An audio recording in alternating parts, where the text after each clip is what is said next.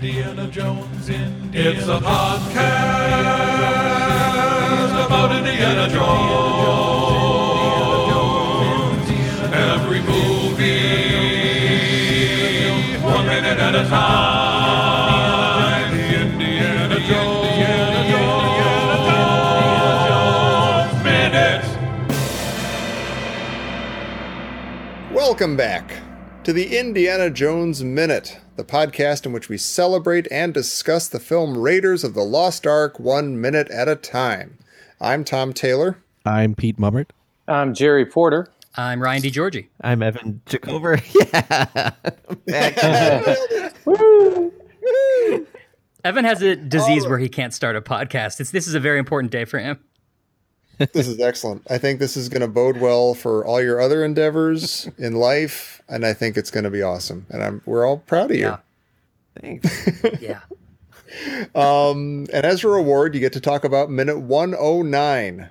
109 Yay. begins with fire rushing into the sky, and it ends with Marion and Indy gazing upon the now silent Ark. So this minute begins with a guy that gets carried up into heaven. Yeah, I just noticed that just now. Really? The guy? Yeah. And I've always wondered, is this a good guy? Like, is this that secret Belgian archaeologist? And God's like, okay, this guy's all right. We're taking him up. Or is he a bad guy that's going to get like an extra smackdown? Well, I always thought that was like a weird effect that like that one body represents all the bodies are getting sucked up into the sky. But then that leads to another question, like, wait, are they going to like, when you go up, you're going to heaven, right? And this is the whole thought process I had just today, because I never really totally thought about this, but I'm like, okay, they're going up into the sky, which, by the way, that sky opening up, I totally buy. That all it is the clouds parting, but I totally buy that is the sky opening up to whatever is beyond. Agreed. That's like a totally simple, excellent effect. But I always took it as the Ark with this pillar of flame is like chucking everything that it just destroyed up into, God's realm. I'm not going to call it heaven because it sounds like that's like a reward or something. Like, hey, the Nazis get to go to heaven, yay. But that it's like sort of taking it back to God, and then it's cleaned up all its stuff, and then it slams back down and everything's all tidy. Well, maybe they all go up there and they turn into sand, and then they get like put back into the Ark, and then when Porkins opens it up, like all the Nazis. Probably. Well, it has a head. The guy has a head, so it's not Belloc. Yeah, The head's not melted, so it's not toad. I mean, it's got to be one of. It's just like a random Nazi. Uh-huh. I think it's Luke Skywalker. Yeah, it might be. But then I was thinking, like, wouldn't it make more sense if the idea is that these guys are all evil and that's why they were killed? Like, wouldn't like a crack in the earth open up and they go down to hell? But then I'm like, well, wait a minute. I guess the Ark is not, it's God's thing, and he doesn't really deal with hell as much. I don't know. I'm making this up. I don't know what I'm talking about, but I'm like, it makes sense. Throwing the body into the neighbor's yard. It's just like, I'm just going to get rid of this thing. You deal with this. What I love about this is basically God said, kill them all and let God sort them out. Yeah, kind of. And then he's like, wait a minute, that's just more work for me. But I can handle it on account of I'm God. But I mean, and Tom, I'm glad you brought this up because the Nazis, I mean, everybody clearly goes up to heaven.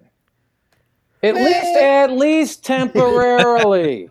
All right. We all know, because it's exactly what you said. We've seen millions of movies where the earth splits and all the bad guys get dragged down into hell. Yeah. And this is very, very specifically that the sky parts and everybody ascends up in this, awesome Yahweh Godfire flame. And you're like, okay, so they're going up to heaven, and maybe there's a comma and it's like for judgment. Yeah, something like that. Yeah. Yeah, but they're clearly going up to heaven.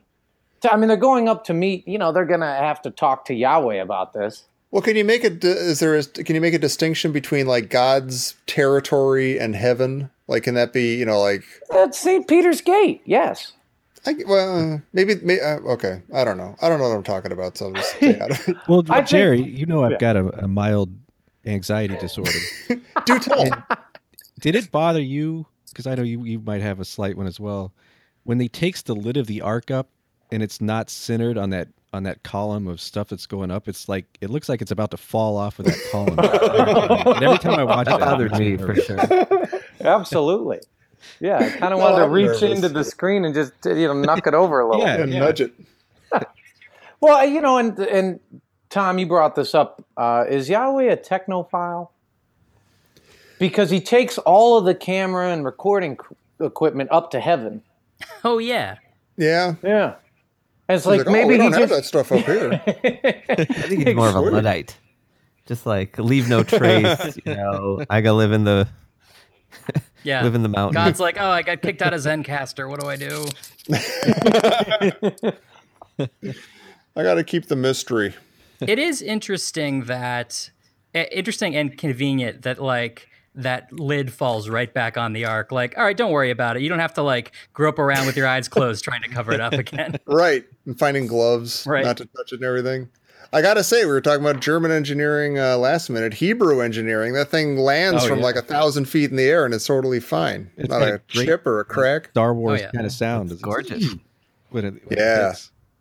That's And true. that's kind of the best shot you get of the ark in the whole movie. Just like the full on, not moving, not being boxed up or carried around. Just there it is. Yeah. Well, You're gonna one see of the biggest questions I think in the whole movie is that at the end of this minute we see the ark now sitting peacefully and undisturbed, and of course you think, well, what would happen if Indy walked over right now and peeked inside? Would that same hot angel come out and then he'd ditch Marion? And Well, that's the question I have. Does Indy or does anybody like that ends up with the ark ever have any idea what actually was inside? Because Indy, Right. did, That's like, a good if he point. never saw. Well, that's kind of the and he- next minute. I mean, A not little to bit, jump yeah. ahead, Yeah. but like what does he really want? Well, we'll talk about that later. Yeah. what would happen if just Indy and Marion walked over and opened up the Ark of the Covenant right now? I mean, do you think, and they do kind of have God helping them out a little bit. So do you think God would be like, no, you don't want it. No, it's all right.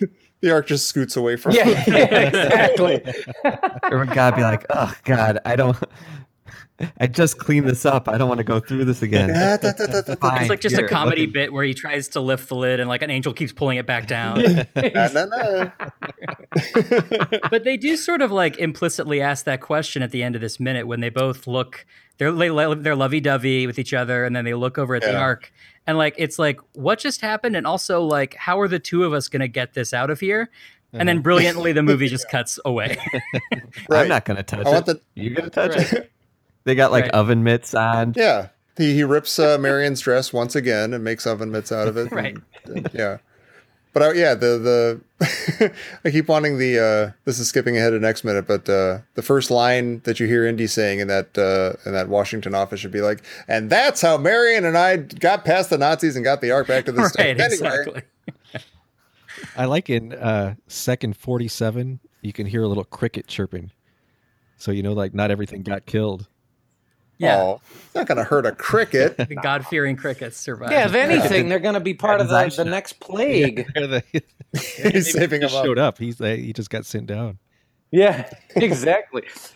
Well, one thing that's interesting is you see at second 12, you see a great God's eye view looking down from heaven. Mm-hmm. And the column of fire has little tote bits in it.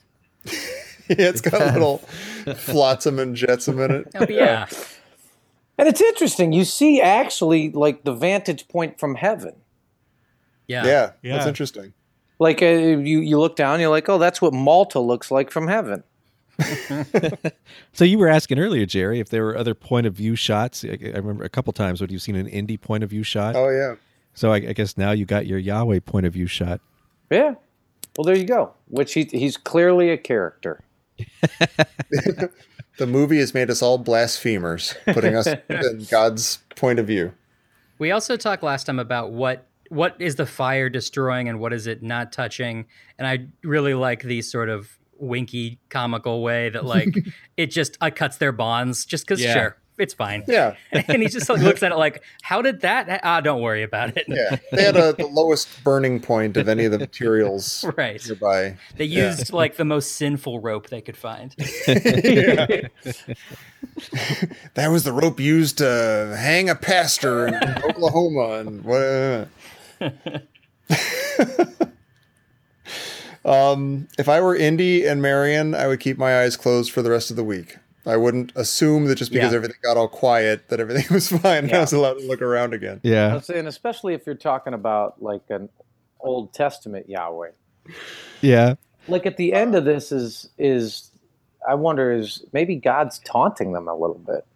Yeah, maybe it's still the big apple on the hill over there. And it's all beautiful and golden, and there's no one around. Like you could take a peek. Yeah, I burned the ropes. Here you go.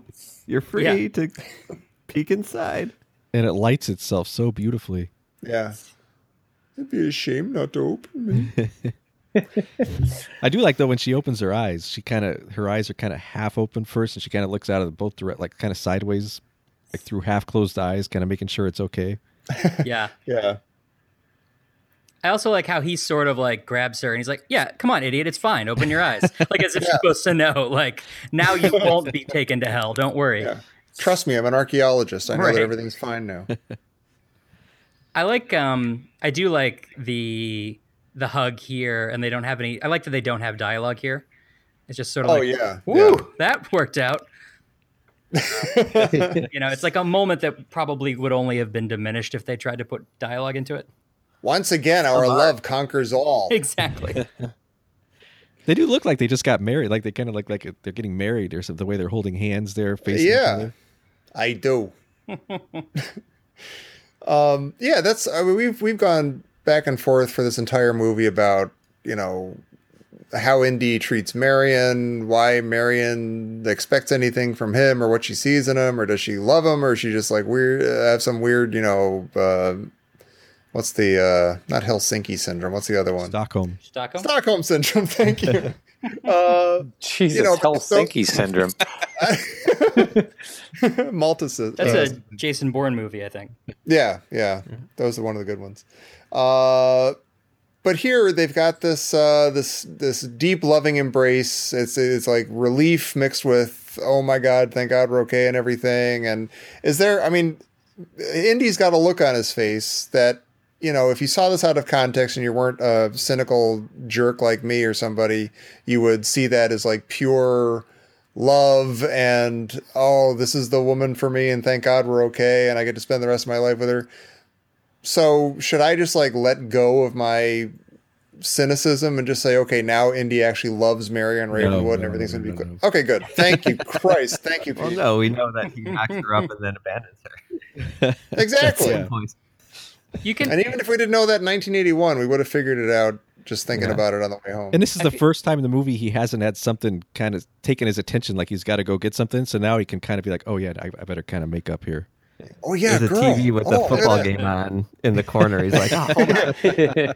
Yeah, honey, just a minute. The TV's on. Don't look at it, Marion. Don't look at it. You're going to jinx it like you did last week. You can hold on to your optimism, though, until the next minute when I think we get some proof that he's not that interested in her. Oh, yeah. Jeez. Indy, come on. It's Marion goddamn Ravenwood. I know. Karen Allen, man. Oh. I'm scrubbing through. I mean, it's a lot of just really good, slow-paced acting, which I like, but I'm trying to think of anything else that might be like a great thing to talk about.